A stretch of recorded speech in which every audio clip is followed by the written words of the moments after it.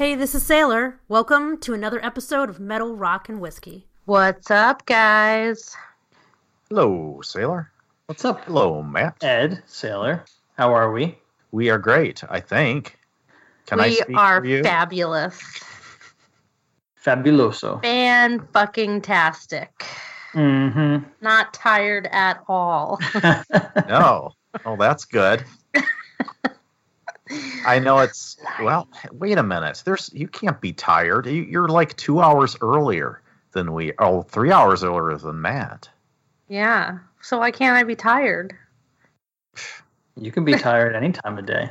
Exactly. See? So, Funny. you guys, tell me, please, that you have tricks for getting rid of earwigs. Because here's the worst thing. Okay, The one. tricks are for kids. When she said tricks, I thought the exact same thing. Sorry. And the last thing I was thinking about was earwigs. Okay, so earwig infestation. Okay, so it's one thing when you know where the earwig came from. The worst is when it's a song you would never in a million years listen to, and you can't for the life of you. You don't know how it got in your ear. So You mean earworm? earwigs. I call them earwigs. Who calls them ear... Oh, you Me. do, obviously. I call them earwigs. I believe Yes. the common vernacular is earworm. No, it's earwigs. Google Okay. it. Somebody No. Google this shit. No, it's earworm. I think she's right. I think it's earwigs. It's earwigs. Earwig is a bug. Yeah. like What's a worm? Fine. Anyway. Earworm. Definition: a catchy song or tune that runs continually through a person's mind. Earwigs, it's Short the same for thing. corn earworm. Same with Oh, earwig. that's the second definition. I think you're nuts. Live Googling on the air. See, the Trying- only trying to- definition we're not I even get in the for battle yet, earwig we're is arguing, about the right? insect. Okay, who gives a shit? Anyway, Anyway. here's my point. So I have this fucking song stuck in my head. I cannot get it out. And I need it out because all I'm going to say is and I, again, don't even know how I know the person who's sings this song, but it's an Adam Levine song. Oh, Somebody help me, please. Interesting. Not interesting. Horrifying. You just got to pick a song, listen to it to death, and I hope did the that. lyrics play. I tried that. I've been listening to... Does it have something to do with outdated communication technology? No, I was traveling yesterday, and I feel like I walked into... It was either in the hotel lobby or in one of the truck stops or something. It was a subliminal thing for sure, because I haven't been anywhere else where that would be playing. The restaurant wouldn't have been playing that, so I don't know. But I need it out of my head. And All right. listening to other Isn't that music just the way it hasn't helped. works, man. It's like you listen to a song ad nauseum, and you know the song, but it's not stuck in your head. But you hear a song for 10 seconds or Yes. 15 seconds, and it's like It's been It's stuck in always my a head song since you last hate. night. Yes. I would love to know the psychology behind that. I'm going to have to research this. So, or if any so listeners know, please. you guys can't help me here? I'm screwed, is basically what you're saying? Awesome. Thanks. I'll have to talk to my daughter, the psychology major. Yes, please do. Okay, yeah. So, you guys, I have been reading articles about the Dio hologram show, and we talked about this last year when it was proposed, if you remember, and we talked about Ozzy's comments. Ozzy was basically like, don't fucking make me into a hologram. Well, the comments are not good, and these are from people who are minimal Dio fans and people who are insane Dio fans. Everybody is just like garbage, total garbage. So Can't we I just, think our like, assertion was correct. are we in agreement here that maybe, I don't know, that this whole hologram thing is kind of fucking stupid? It's totally fucking stupid, and also I mean, the way that they can we just let described them live on their laurels and on the body of work? Can't we just let them right? rest? Yeah. Well, I mean- it doesn't even sound like, I think in my head, I was picturing it like it would be like Gem and the Holograms or something. Like it would be like Princess Leia when she come, when they I put could the see thing why your down. mind would go there. Help me, It's- Obi-Wan Kenobi, you're my only Yeah, hope. it's not like that. Apparently, there's this giant screen, and the musicians are like shoved off to the sides. It's just, it looks like garbage, I'm told. So I don't know. Wouldn't you think that when the recorded music was first introduced, people were like that? Why would you want to listen to something recorded when you can listen to the real thing? I don't think so. It's not this. I don't think it's the same. No, I think it's really different. I think that people were excited to be able to. Imagine that you could not listen to your favorite music. You had to wait to go see them in person, or you had to wait for the radio back then to play it, which there was only radio shows. That would have been amazing to have recorded music at Well, your think disposal. about it. If you've never had a chance to see like Jimi Hendrix or someone perform live, and all of a sudden, if this hologram technology gave you the opportunity to see them perform, wouldn't that be cool? Well, you can watch the video. What's the fucking difference? I 'Cause don't it's know. I think it'd be not, kind of like- cool. It's not what you're thinking. That's the problem. It's apparently still just a screen, and then there they are. It's not like, do you know what I mean? If it was like a legit, like Princess Leia type situation, then I'd be like, okay, maybe that's a little different. A little And different, if yeah. somehow they program them to interact with the audience and react to other musicians on the stage. Okay, so your problem is more or less with the current state of the technology. Not to say that it may get to a point in No, I the still think it's future fucking that it would be sacrilege. cool. No, I still think it's sacrilege. All right. Where does it end? I mean, Why then- does it? What's the I don't difference know. between that and listening to a recording? Well, because then think about it. When would you ever have autonomy over your own body and your own likeness and your own person, yourself as a person? Because then they could do it while you're still alive. Like a company could just be like, yeah, Ed's gonna be performing tomorrow in Chicago, and you're like, no, fuck, I don't Wait. know, I'm not. All right. Well, I'm sorry. I don't want to take us down a whole rabbit hole here. Let's bring this show back. on Future track. episode on metal Yeah. holograms. Yeah. Metal, rock, and holograms. Yeah. No. Oh, crap. All right. Let's see. Update. So our beautiful Glencairn glasses are being shipped out. Some of you will probably already have them in your hands by now. A big, huge thanks to Barrel Raised. Please check them out online. Ben from Barrel Raised is super awesome and really helped us out, and we appreciate him so much. Thanks, Ben. And thank you, Ben. He has great products, so make sure you check out Barrel Raised on Instagram and on the interwebs. What are we talking about tonight, Ed?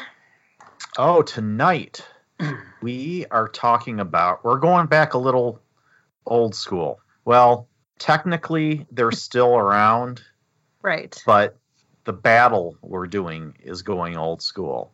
We are going back to the beginning of the band Testament, and we will be battling two of their early albums, The New Order versus Practice What You Preach. And this will begin our series on, what are we calling the series, actually? We didn't really define it. Well, the best of the rest, or best of the rest thrash? Best of the rest of thrash. I like it. Okay. Maybe? Okay. Okay. Maybe. Or the other four, as I like to call it. The other Part of four. it. I like other that. four. The other four. Yeah. There you go. The just as big four. So we are also going to make this a 2-part episode. As we get into the series, we find that we are just having more fun going down rabbit holes in the conversations. And rather than hand you guys a 2-hour podcast every week, we are going to be splitting them up into 2 parts. So this will be our first attempt. So we will see how that goes and how you guys like it.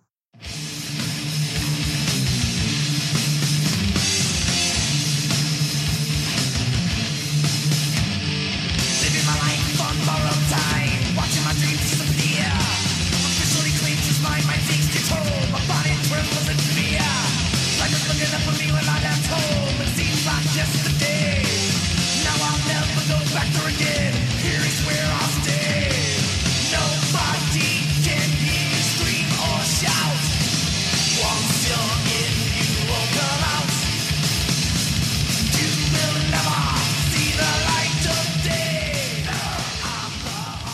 But first, as always, as we always do every week on this show, we drink whiskey. It is metal rock and whiskey. Mm-hmm. And we go around, we talk about what we're drinking. And who wants to start us off? I think Ed should, because I do think Ed should. he's going to be doing a brand new tasting. Yes. Okay. So, as Sailor alluded to, I've got a brand new bottle here that I've been saving for this moment here. I've resisted the urge to taste because it smells really, really good.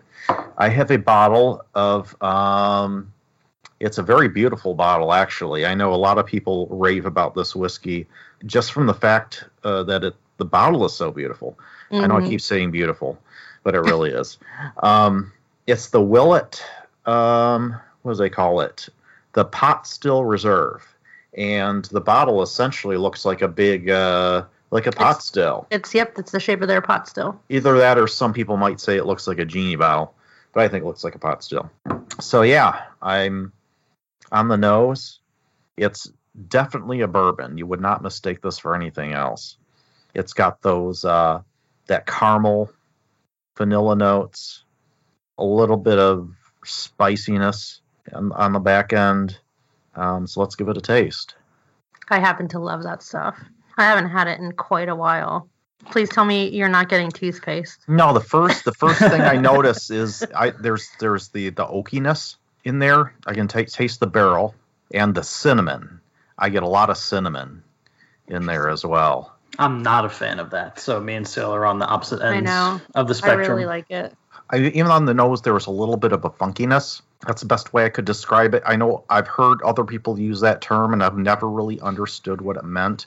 But I guess this is my own interpretation of it, I suppose. But yeah, actually, this is pretty good. First impression is not bad. Little bit of mint. Little bit of mint. There it is. Little bit of mint. Little bit. No, but yeah, it's pretty good. Not my favorite I've ever tasted, but definitely not bad. That's all right. I don't know. This was a gift. I think I'm not sure exactly what the price point. I think is in about $40 bottle, something like that. $50. I think it's usually 40, depending on where you are. God, I can't even say anymore because of where I live. Yeah, I'd say for It that ranges. price point, it's Yeah, not I mean, bad. Yeah, Some places have it behind the counter, which is astounding it's to me. ridiculous. Because in New Jersey, I had no problem getting it. No, It's definitely, I'd say it's your standard fare bourbon. Solid, nothing mind-blowing, but definitely a pleasant drinker. So, yeah, definitely worth trying if you haven't, in my opinion. Well, I'm glad you like it. So what do you guys think about it? I think you each said that you've had it before. Matt, you said you're not a fan? I'm not a fan because that funkiness you spoke of, Mm-hmm. I kind of got it throughout. So I got it on the nose, I got it on the palate. Okay. Yeah, and and I had the bottle for a while, and it always stayed. So I don't know if I got one of those rare bad bottles or something, but that was it. Plus the cork broke too, so that was a bad experience. What? Yeah, the cork broke and fell in. Have you ever had their rye? I have a bottle, but I have not had it. The 3-year? Yeah, I've had the 10-year is crazy expensive. I've had a dram of it. I thought it was phenomenal. The 4-year, I think it's a really good rye. It's a very funky. I like funky. I drink a lot of things that are super funky that most people, I don't know why, but I happen to like the funk. I think it's, for me, kind of similar to the reasons I will drink, since I've developed a palate for Scotch, like when I want to go for like malt whiskey, single malts. I think it's the same reason I will pull out that Willet pot still, because I think single malts have a funk to them. Yeah, there's a funk to them that I really like. I don't know. Yeah, this is the first Willet earthy product I've ever tasted, so I really don't have anything else from their line to compare it to. But yeah, I don't know. It's been a long time since I had the Willet rye, but I feel like I can taste that little bit of funkiness in there. But I mean, they're both spicy though. Like you got that cinnamon right away. oh yeah, And it's definitely got feel the the baking same way. spices going on Yeah, it's spicy. in this. I think it has more citrus notes too. I don't get, super sweetness in that. And I think that might be one reason why a lot of people don't care for it that are big bourbon drinkers. If you really like that or expect that brown sugar and all that sweetness to come in there, that honey. Mm-hmm. You don't get a lot of that in the Willet pot still. No, and I'm getting it's more of a there's bitterness in there, but it's not unpleasant or overwhelming. Mm-hmm. Well, maybe I'll have to open my Willet Rye next week. You should. Okay, See if, how about you guys? Matt, what are you drinking? Well, I'm drinking a new bottle also. A bottle I purchased not 3.5 hours ago. And that is the Glenfiddich Fire and Cane. Oh, man. Yeah, which is their experimental Series 4. I have one single tear running down my cheek. I almost bought a bottle of that one time, but passed on it. You have to. I don't know. I told you guys it's so good. It is. It's really good. It's really exceptional. All the hype is real. It is what it says it is. It's smoky. It's got peat, and it's got a nice sweet finish. It is as advertised. And it's Highland Peat, which I know Sailor loves. Yes, I do. Highland Peat, yes. I do. Surprised, but not surprised, I guess, because I know that it hadn't been making the rounds a lot on social media, and I know Sailor had some good things to say about it. So, digging it right now. Glad I picked it up. Phenomenal job with. I think anything they touch, to me, is liquid gold. But that I was so surprised. Because when they were describing it before it came out, I was like, what is that going to taste like? It seemed like such an unusual, I don't know, flavor description, but I fell in love with it. Yeah, I mean, it's just well balanced and very happy I chose that one. Well, I would love to be saying that I am drinking a sample of Blackened, but I'm not. Oh, sorry.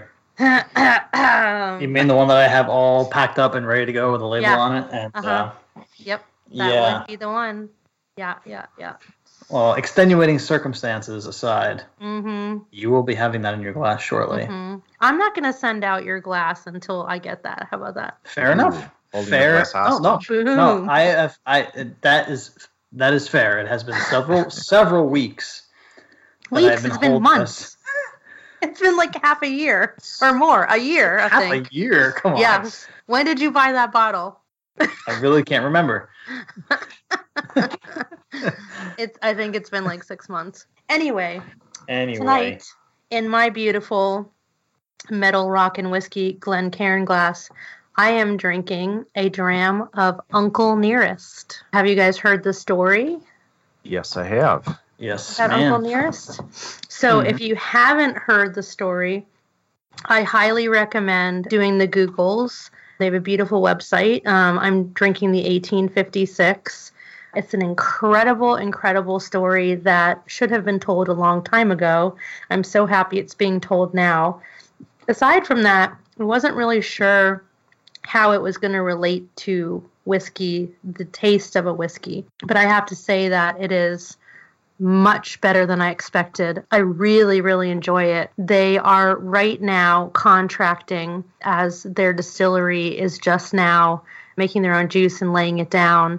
So it'll be quite some time before we have the juice from the distillery itself. But the way it is being distilled, the way it is being managed and looked after, and the process that they are using to filter it, it is a Tennessee whiskey, is very unusual and gives it a very distinct flavor for the price point, for the story, and honestly, the bottle performs after your purchase for some pretty amazing causes. I would highly recommend everyone picking up a bottle of this stuff. It's absolutely beautiful. So I'm assuming they use the standard Lincoln County process for Tennessee whiskey? They do, and then they have additional steps after that, yes. Okay. So it is a Tennessee whiskey. So are those additional steps like top secret? Or no, they do, and you can read about it. They explain it on the site. They have a proprietary process that they explain, which they use a carbon filtration as well. And I think just the way they handle it, so that they feel they are going to have, when their juice comes out, what they're laying down, they feel it will be very, very similar to what you're drinking now. I think it's very, very smart. So check out their website. Who are they contracting with to? I don't think they say. Yeah, Publicly. okay. That's Do top they have secret. they have a proof Yeah. on that? There is a proof. It is a barrel proof whiskey. Oh, It's I did not know that. my bottle's in the other room. I think it's 100 proof. Yeah, it's 100 proof. Okay, So really so just fairly low entry proof then. yeah, it's just beautiful. It's a beautiful flavor, beautiful bottle. I'm really into it. I'm going to talk a lot more about it very soon. All right, sounds So good. stay tuned for that. Looking forward to Awesome. hearing that. So I guess it's my turn again to do the whiskey segment, eh?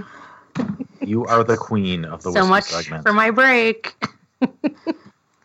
All But right. you do it so well. Oh so yeah, you keep saying that It's because true. you want me to keep doing it. I know how that well, works. The fans have spoken, and Hmm. sailor, sailor, sailor. Right. Nice That's try. what I'm hearing. Nice try. All right. Let's do this whiskey segment.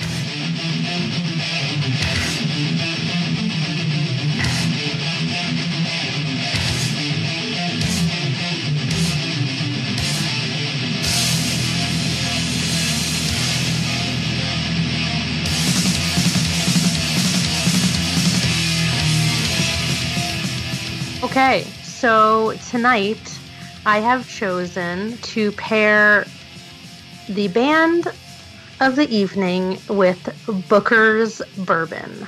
Ooh. Mm-hmm. I'm intrigued. So it's funny because when I looked at the calendar and saw that we were going to be covering Testament and we had started assigning the whiskey pairings ahead of time, I knew instantly, and I didn't quite know why, but I just was like, Booker's, boom. I didn't really know why, and I'm like, I'll figure out why when I get there. So I was thinking about it a couple of days ago, and I'm like, why? And then I was like, I need to go back, and I'm very familiar with Booker's, go back and read about Booker's again, and that I remembered why it came to me. So for those of you that aren't familiar with this bourbon, Booker's Bourbon is barrel strength, small batch bourbon. It's bottled uncut and unfiltered. The focus of the juice inside this bottle is on the sweet spot. It comes from the center of the rack house where the temperature and humidity stars align to create the deepest and most intense flavors.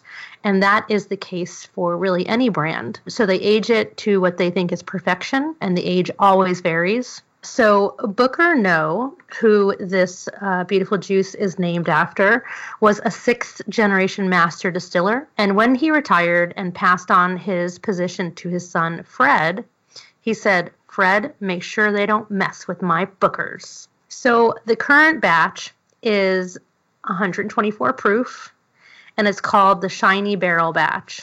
I do not have the current, but I have the previous one and the one before that. So I don't think for me, I don't think the flavor difference is as huge as some people say it is. Every couple of years, you'll get like a blockbuster. Of course, that's going to happen. But the last 2 years seemed very similar to me. So I'm curious to try this one. So here's the origin of the name, the Shiny Barrel Batch. So, and this comes from Fred. So back in the day, some of the distillery's rack house workers would carry around mules, which were plastic pieces of plastic tubing, and they carried that in front of their overalls. And they used them to thief out a taste of whiskey, or 2 or 3, straight from the barrel. Some of these men had, he says, shall we say, prominent physiques. So when they went in for a taste, their bellies would rub on the side of the barrel, removing dust and shining it up. So some would say the shinier the barrel, the sweeter the whiskey. And most often, his dad would find these shiny barrels in the center cut of the rack house where the temperature and humidity, like I said previously, were just right. So when his dad was ready to lay down the first barrels of bourbon that would eventually bear his name, he knew it had to be the same rack house location as the shiny barrels because that's where the good stuff was. While the days of meals are long gone, they still age Booker's Bourbon in the middle floors of their rack houses to uphold his dad's high standards for his namesake whiskey. This stuff is big. capital B-I-G. It is hot, capital Yes, it H-O-T. It is powerful. It is a whole lot going on in one small sip. This is not a whiskey you want to go for if you are new to drinking whiskey. Would you say this is basically Beam's Stag? Oh, no. This is bigger, Yeah, it's hotter, and Really? a whole lot more. It's tough it's tough for me to drink without Yeah. So a lot of water. here's we'll get to that. Yeah. So there's a whole lot going on in one small sip, and honestly, it's often a forgotten bottle by everyday bourbon drinkers and overlooked by newbies and misunderstood even by faithful whiskey lovers. I believe you can say the same for Testament. They were a big sound when they came out. There was a whole lot going on in one song, in one sound. And they were misunderstood at times, even by metalheads, and certainly by critics and the media. However, if you could sit a metalhead down and explain, this is their origin, this is their terroir, so to speak, all of a sudden the doors began to unlock. Metallica, Exodus, Megadeth, Overkill, Slayer, Anthrax. The listener began to understand and hear something different. They would hear them in relation to their origins because a connection had been formed. This band had no apologies for their sound and style, just like this juice. Fredno says they don't apologize for the unfiltered and uncut big flavor. When I approach bourbon lovers with Booker's and they say, oh, that's too hot for me, I can't handle it, I can't drink that stuff, or I can only have 1 dram, I remind them of the chemistry that made the liquid in the bottle and the chemistry that is happening in the glass. We add a little water and we roll the liquid around in the glass. We add an ice cube or two, and again we roll the liquid around in the glass. All of a sudden the heat begins to dissipate. Vanilla and caramel begins to waft up the nose. Brown sugar follows. The bite is replaced by the flavors of vanilla bean, spice, walnuts, and peanut butter. And then there's that deep, rich, spiced fruit and caramel corn finish. It lingers for a long, long time and really makes this juice unforgettable. Much like the early sounds of Testament, unforgettable. And the legacy of Booker No and his indelible mark on American whiskey, Testament has earned its rightful place in the history and foundation of American thrash metal. And that's why I chose to put these two guys together. And that's why you're doing another whiskey segment. Because that was awesome. Now I really got to get out and try some Booker's. That's something I've never had before. So I will say this about Booker's. For me, a bottle goes a long way because I'm cutting it myself. And frankly, this is how we used to drink whiskey before we had laws, TTB laws, barrel entry proof, bottling proof, all of that stuff. You would get whatever proof it was, and you would most likely cut it, whether you were drinking it in the afternoon or giving it to little Johnny, it's just like table wine in other countries. Yeah. Very, very low proof alcohol, table beer, same thing. So I think that's kind of cool that you can treat it like, whiskey from the days gone by. So I know now exactly how much I cut mine, and I always add an ice cube. As a matter of fact, on the bottle, they suggest to drink it over ice or add a little water to it, and they're correct. The nice thing is that you get to put it in the exact place where you want it. That I like. So if you like a little more heat, you can back off on that water and ice. If you like less heat, you add a little more. So you kind of get to design this juice exactly how your palate prefers it. And I think that's a really cool experience.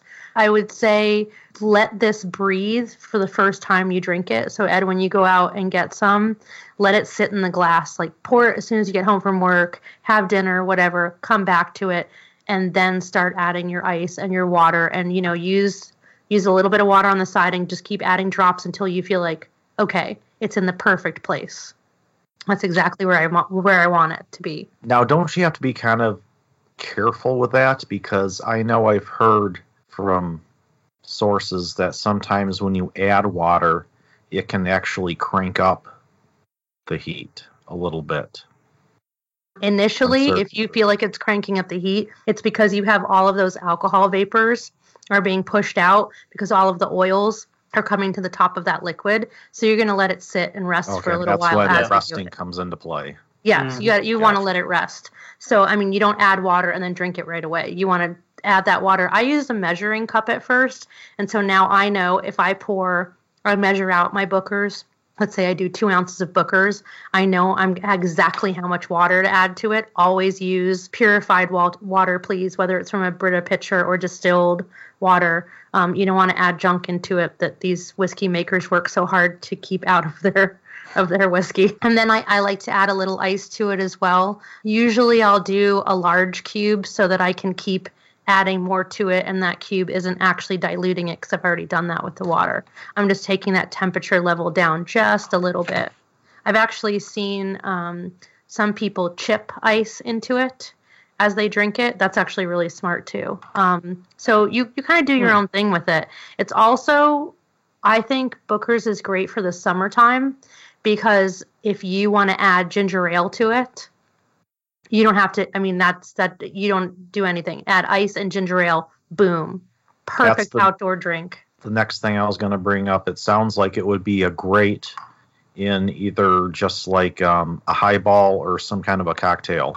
Yes. But I'm sure with that flavor would just kind of really stand out in a bourbon. If it's as big and bold as you describe, it sounds like it would be perfect for that. Oh yeah, it'll kick the hell out of everything else that it's mixed with or blended with in a cocktail for sure. So it's a great cocktail whiskey. I would still go with a low component cocktail because you don't want to mess too much with the flavors. But yeah, ginger ale, a little soda water and a couple dashes of bitters is a great way to go. One of my favorite master distillers, Jimmy Russell, his favorite go-to drink in the summertime is a little ginger ale with his wild turkey. So, and he used to talk about him and Booker sitting out on the front porch in their rocking chairs, drinking each other's whiskey with ginger ale or a little ginger beer. And I just think that's the most adorable little scene story. Ever. Yeah. I love it. Yeah. So that is your whiskey pairing for the night.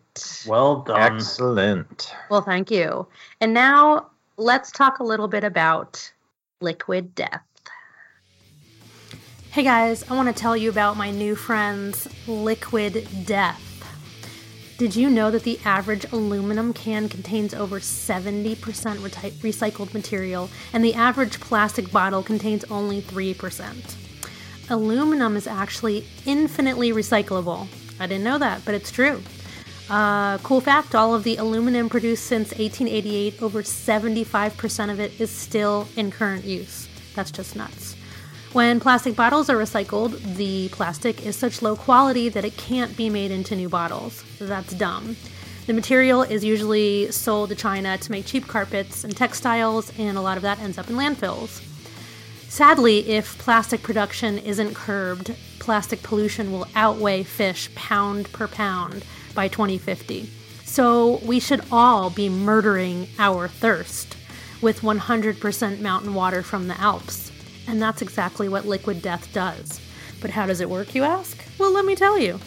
Our proprietary thirst murdering, says Liquid Death, process begins with forming a rope of veins that will wrap around your thirst's head and strangle it. Once Liquid Death reaches your thirst brain, all of your thirst memories will be replaced with repeating loops of its own head imploding. Damn.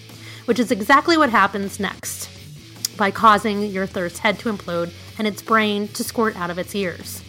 I mean, that sounds like it would work.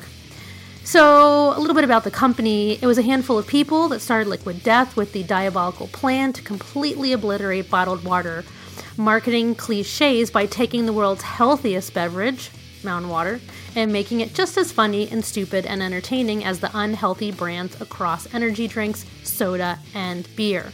Also, plastic water bottles are complete shit, but aluminum cans are far and away the most sustainable beverage container by virtually every measure.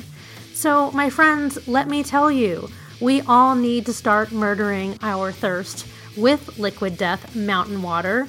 It is 100% mountain water from the Alps, truly, not like what is in most of those water bottles. It's usually tap water or who knows what.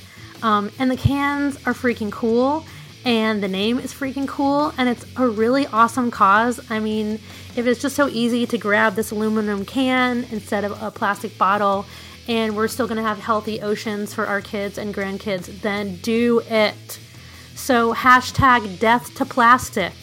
And you can find more about Liquid Death on our Instagram page and in our Facebook group. And we thank them for their support of the Metal Rock and Whiskey Show.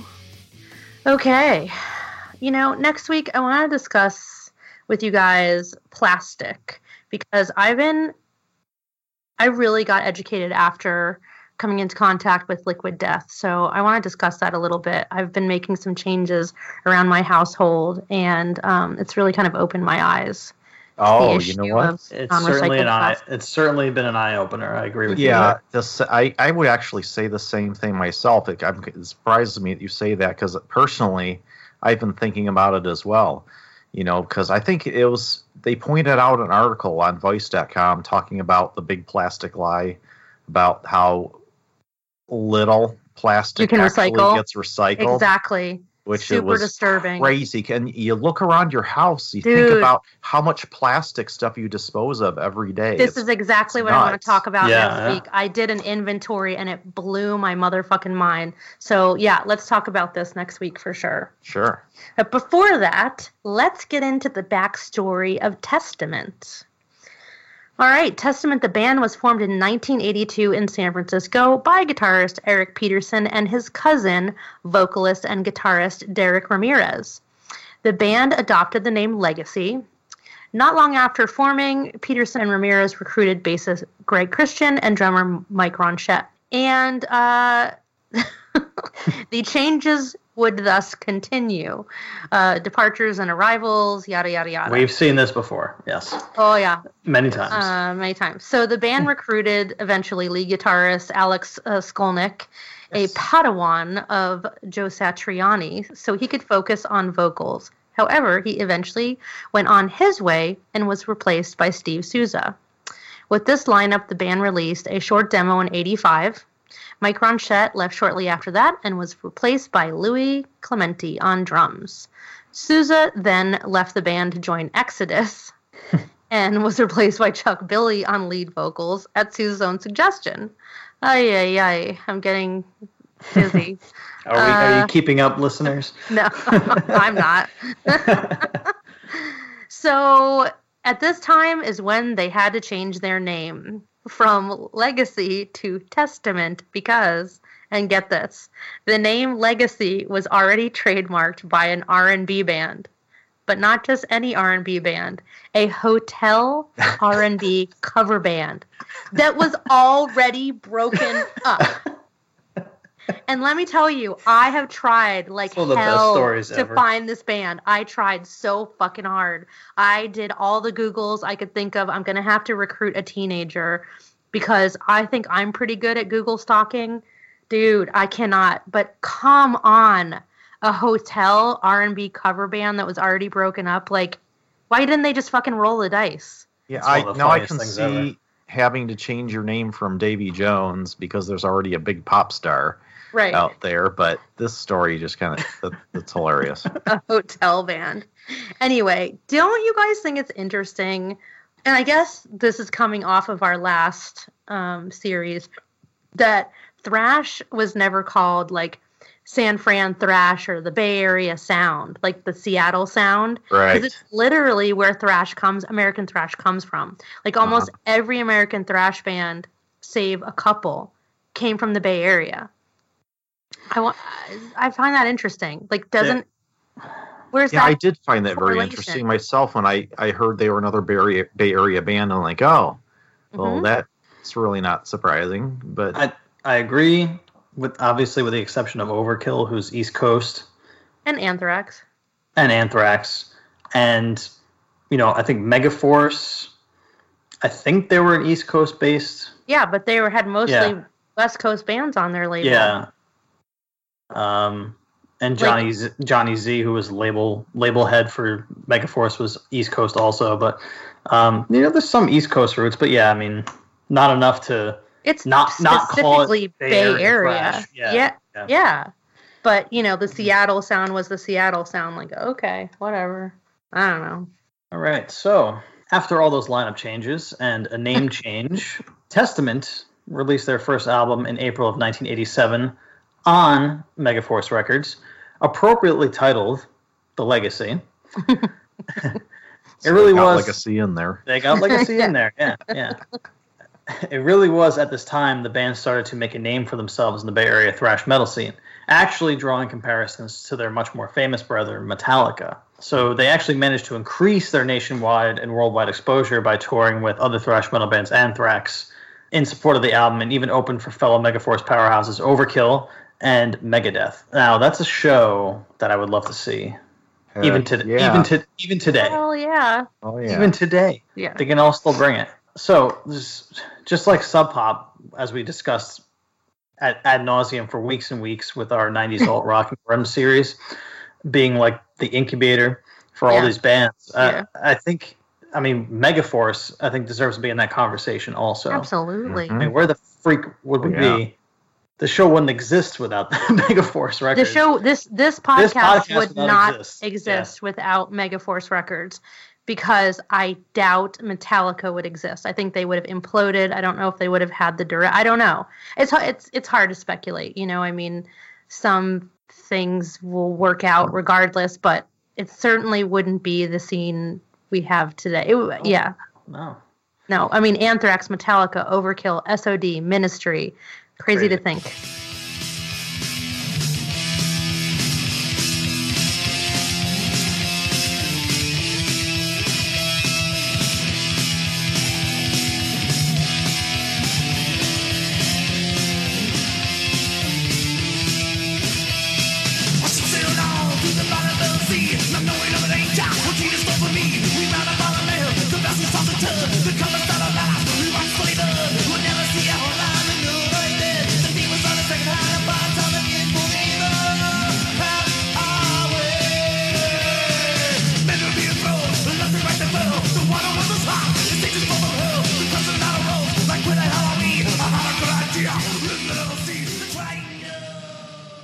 All right, so as we move on into 1988, Testament releases their second album, The New Order, in May.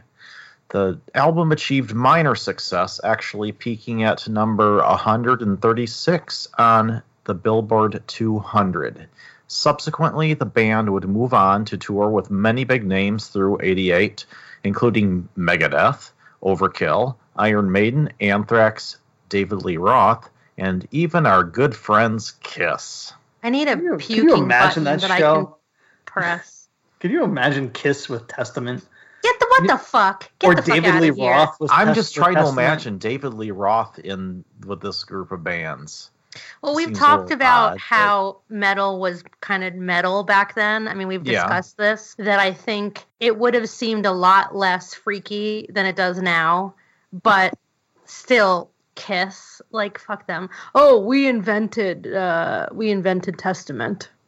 So, we were the one that got them on the scene. Sit down, Gene. Fuck you, Gene Could Simmons. just see David Lee Roth singing Just a Gigolo, before Testament. I'm just a gigolo. Testament's who the fuck is this guy? Oh, great. God. Now that song is going to be stuck in my head. There you go. At least I got the other one out for you. All right. So anyway, I got nobody. Yeah, the band. that music video. Yeah. So good. But so fucking, that shit does not age well. It does not. That no. whole, remember was it a movie? Yeah, I remember it had that and California Girls on it. Yeah. And it starts out with him in the convenience store. And there's this crazy pregnant lady. And then he comes in with what was he supposed to be, a Brazilian native or something? No, you're thinking of the cover of Eat 'em and Smile. No. It was, I used to watch it. I used to get high and watch it over and over and over. It's a little mini, when I was a teenager. It was a little mini, you know how they used to do that? These little mini videotapes? Yeah. With a collection of, and he was give me a something to go, or so. I think I've seen that. Yeah, You know but what it I'm incorporated both the songs, right? Yeah. Because California Girls, God damn it! Now this is gonna drive me crazy. All right, we'll find the link. We're going off a fucking. I'm gonna find out. All We'll right. post the link. Okay. Reeling it back. One of those nights. Anyway, the band Testament that we're Oh talking yeah, that's about. what we're talking about. They headed directly back into the studio, and the result was 1989's Preach What You Practice, the other album we'll be battling. Matt, you're such an asshole. Wait a minute. Oh, I think it's the other way around. Practice what you preach. it's practice what you preach. Yes. That was me, but Matt caught it and left it there for you. Nice. I want to see if you caught it. And you I did. prefer that, though. Preach what you practice. I actually prefer that Yeah, that's sentiment. better. All right. So anyway, this album was released in August, and as their third album, it was somewhat of a departure as far as the thematics and lyrical content went, moving away from more of the occult tropes and goth themes to real life issues such as politics and corruption, sounding a lot like Megadeth. Mm-hmm. The album actually outperformed The New Order, the other album, and reached number 77 on the Billboard 200. The title track saw a ton of airplay on MTV's Headbangers Ball, and the band subsequently went back on the road in support of the album. So, October 1990 comes around. They are releasing their fourth studio album, Souls of Black. But the album was not received as favorably as their previous releases. Their sales were pretty good. I think their sales were good for this album because they were so known at the time, because they were so well established, and this music was still really relevant. And they were also touring. They were touring machines. I feel like I remember back then, any time there was a metal band or a thrash band, and they were opening for them. I feel like And they were on every show possible. Let me ask you a very interesting question here, too. How much of that success do you think had to do with Megadeth's Rust in Peace? Oh, Which I think was released a month before this. I think that their success, I think all of their success has to do with everybody else's success, in my opinion. Yeah. So I would say absolutely. Like I said, that this was very relevant at the time. You were really in the 89, I think, would be the super sweet spot for thrash, I guess. Because then it wanes. It's like it blew up in 89 and then starts to wane 91, 92. You're way on your out. So I feel like they're like at the top of their game right now. Plus they're touring like crazy, and that's going to affect your sales dramatically. Well, back then especially. Other than MTV, it's really how you found out about bands. So they toured with Judas Priest, and on their Painkiller tour, like that is massive exposure. Oh, yeah. Slayer on their Seasons in the Abyss tour, Megadeth, like you said, and Anthrax again. Their tours were not on little tours. It was fucking nuts. And their sound is so on par with the bands that they're touring with. You know, they could do Megadeth, they could do Anthrax perfectly. So I think they had that going for them as well.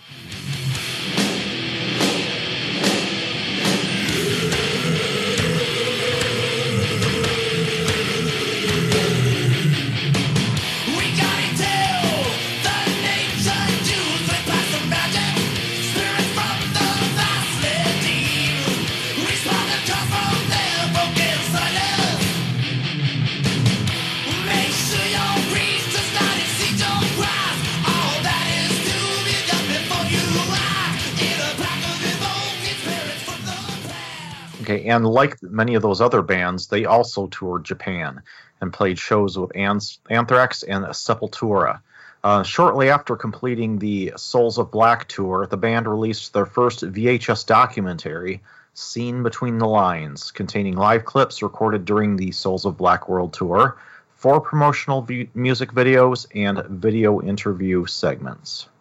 So real quick, I just want to say something about touring with Sepultura at the time.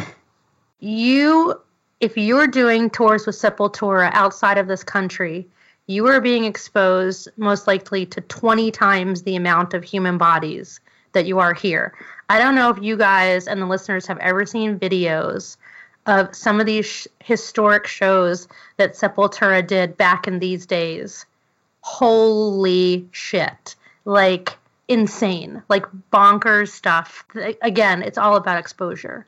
Back then, that was your mega exposure, and they just worked really, really hard. Okay, this video, this VHS documentary, did you guys watch it? Have you seen it? I've not seen it. I didn't run across that one.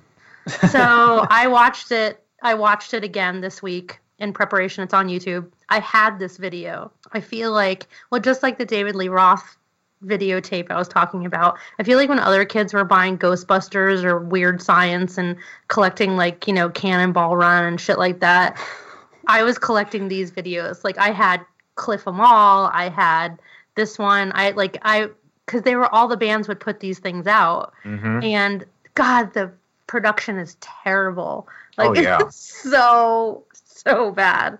So anyway, by 1992, they're attempting to reconnect with their audience, and, you know, everybody feels like metal audiences are being distracted by grunge and the new Seattle sound and all of that shit.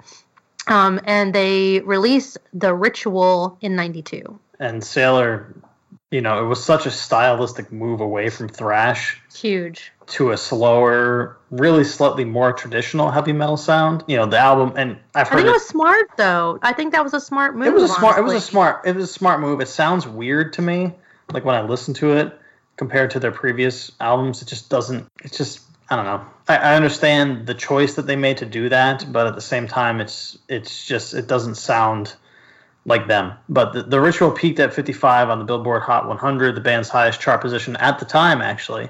And, well, the time, yeah. And the power ballad Return to Serenity managed to receive extensive radio play. Yeah, I think that was a smart move. Yeah, you bring up The Ritual, and before we knew what albums we were battling, I basically went on Spotify and started listening to just random Testament songs, and The Ritual came up, and I'm like, what's different? Do they have a different singer or something? What's going on here? I was like, it's a totally different sound, so I see what you're coming from. It was still good. I still dug it. Yeah. But, stylistically, it was quite a departure. Well, I mean, everybody was doing this at the time. You know, our friends Metallica. I mean, I can think of a lot of bands that were making this change at the time, so it wasn't that unusual. I'm not saying that I like all of the bands that did that, but I think, you know, they were attempting to read their audience and pay attention, and I think that's smart, you know. I don't know what would have happened if they would have continued to keep playing what they were playing. Well, Metallica, I think, in Testament's defense, I think Metallica's was way more extreme. Oh, way more extreme. I mean, they're playing blues rock. Yeah, and they just got lazy and turned to garbage. That's totally different.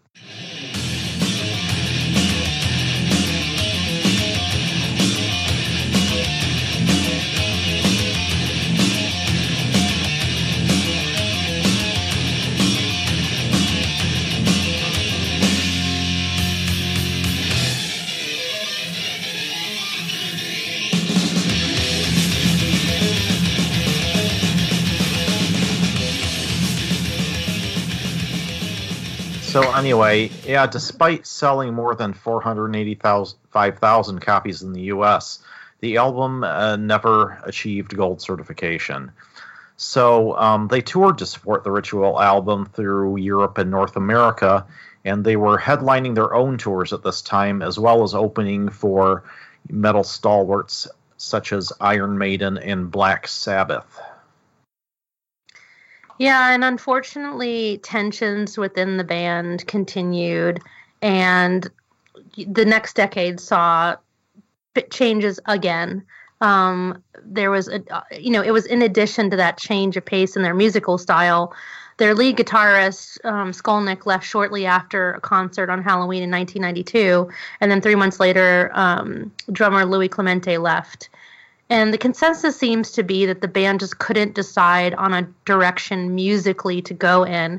And I think that you're going to find that as a thread as we are in this series and the other thrash and very heavy bands at the time, the early to mid 90s spelled a lot of confusion for these bands. I think you had to decide, well, we're going to keep playing the same exact music we're playing and just do it for ourselves and have fun. But if you wanted to be successful, you were going to have to change your style. So in 1993, we get Skolnick and Clemente, who were, as they left the band, were temporarily replaced by Forbidden members Glenn Alvilas and Paul Bostaff, who we've talked about before on the show, respectively. Yep. This lineup released the 1993 live EP, Return to the Apocalyptic City. Soon after, Alvilas quit the band, and Paul Bostaff, of course, departed to join Slayer. Then in October of 94, they released the album Low, which featured John Tempesta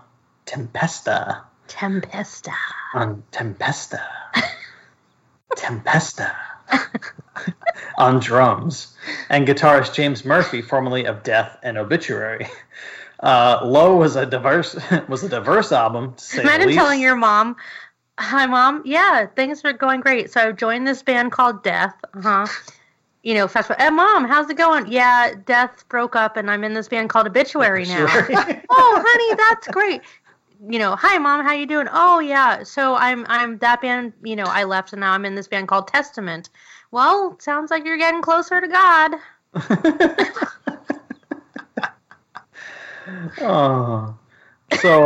But it's not the Old Testament. This is the New Testament. Some kind of testament. So Low was a diverse album, to say the least, and remaining fans reacted favorably to Low, although it did little to expand Testament's fan base, unfortunately. But now we're getting into the mid-90s here, so not really a surprise. Yeah. So earlier fans, however, fans of Old Testament, viewed Testament's move away from the mainstream as a liberation that allowed them to expand artistically, not being pressured by sales and success as they once were. But as things go in metal bands, more lineup change would come. Tempesta left after the recording of the album, being replaced by John Dett for the following tour. John Dett departed the band in 95 during the 94 to 96 tour. I find that the names are also getting more bland as we go along. I was just going to say that. You went from Tempesta to Dett. And it's like James Murphy. It's like instead of Clemente. Yeah, Clemente. So I think we're going to stop here with their origin story. I think this puts us in the right place where we want to be, for those of you that aren't super familiar with Testament, to get an idea of, how they started and where they were at, especially in relation to the two albums we're going to battle. They made several more albums after where we're going to stop this story, and they had more lineup changes. And for their current status, it has been confirmed that Testament has begun their new album. Actually, pre-production began in May. This will be their 12th studio album, by the way. And their current lineup has Eric Peterson, Skolnick is back, lead vocalist Chuck Billy, drummer Gene Hoglan, and bassist Steve DiGiorgio. Right now, I'm going to say that is the end of our first part of our discussion on Testament. And next week, we will be back with The Battle, and blood will be shed. Maybe. I don't know. Maybe. But as always, listeners, thank you for sticking around. We hope you enjoyed this discussion. We hope you come back next week. There's a lot more on Testament we have to cover. You can find us on Instagram and Twitter, as always, at Metal Rock. Twitter, as always, Tempesta, as always, at Metal Rock Whiskey. And we also have a super cool Facebook group under the name Spirit of Rock Podcast Network. And follow us individually. You can find me at the Whiskey Obsessor. That is whiskey, save the E. Because Jenny took it. Till Jenny took it. But she's saving it for me for a rainy day. I see. Okay. Is it in that trunk of the car? I really don't know where it is. I'm Sailor Retro. You can find me all over the internet. And they can find me on Instagram at Bourbon Geek. And hey, listeners, if you love us or even just like us, please, we ask, hit that subscribe button on your favorite podcast app and give us a review. It really does matter. And I mean, it does matter. You know, you hear us say that, but we really mean it. Yeah, and like of course, 10 puppies die every time you don't hit that review button. Or kitties, if you're into that. Save the puppies. And of course, tune in next week for another episode of Metal Rock and Whiskey. Later, everyone. Fuck you, Gene Simmons.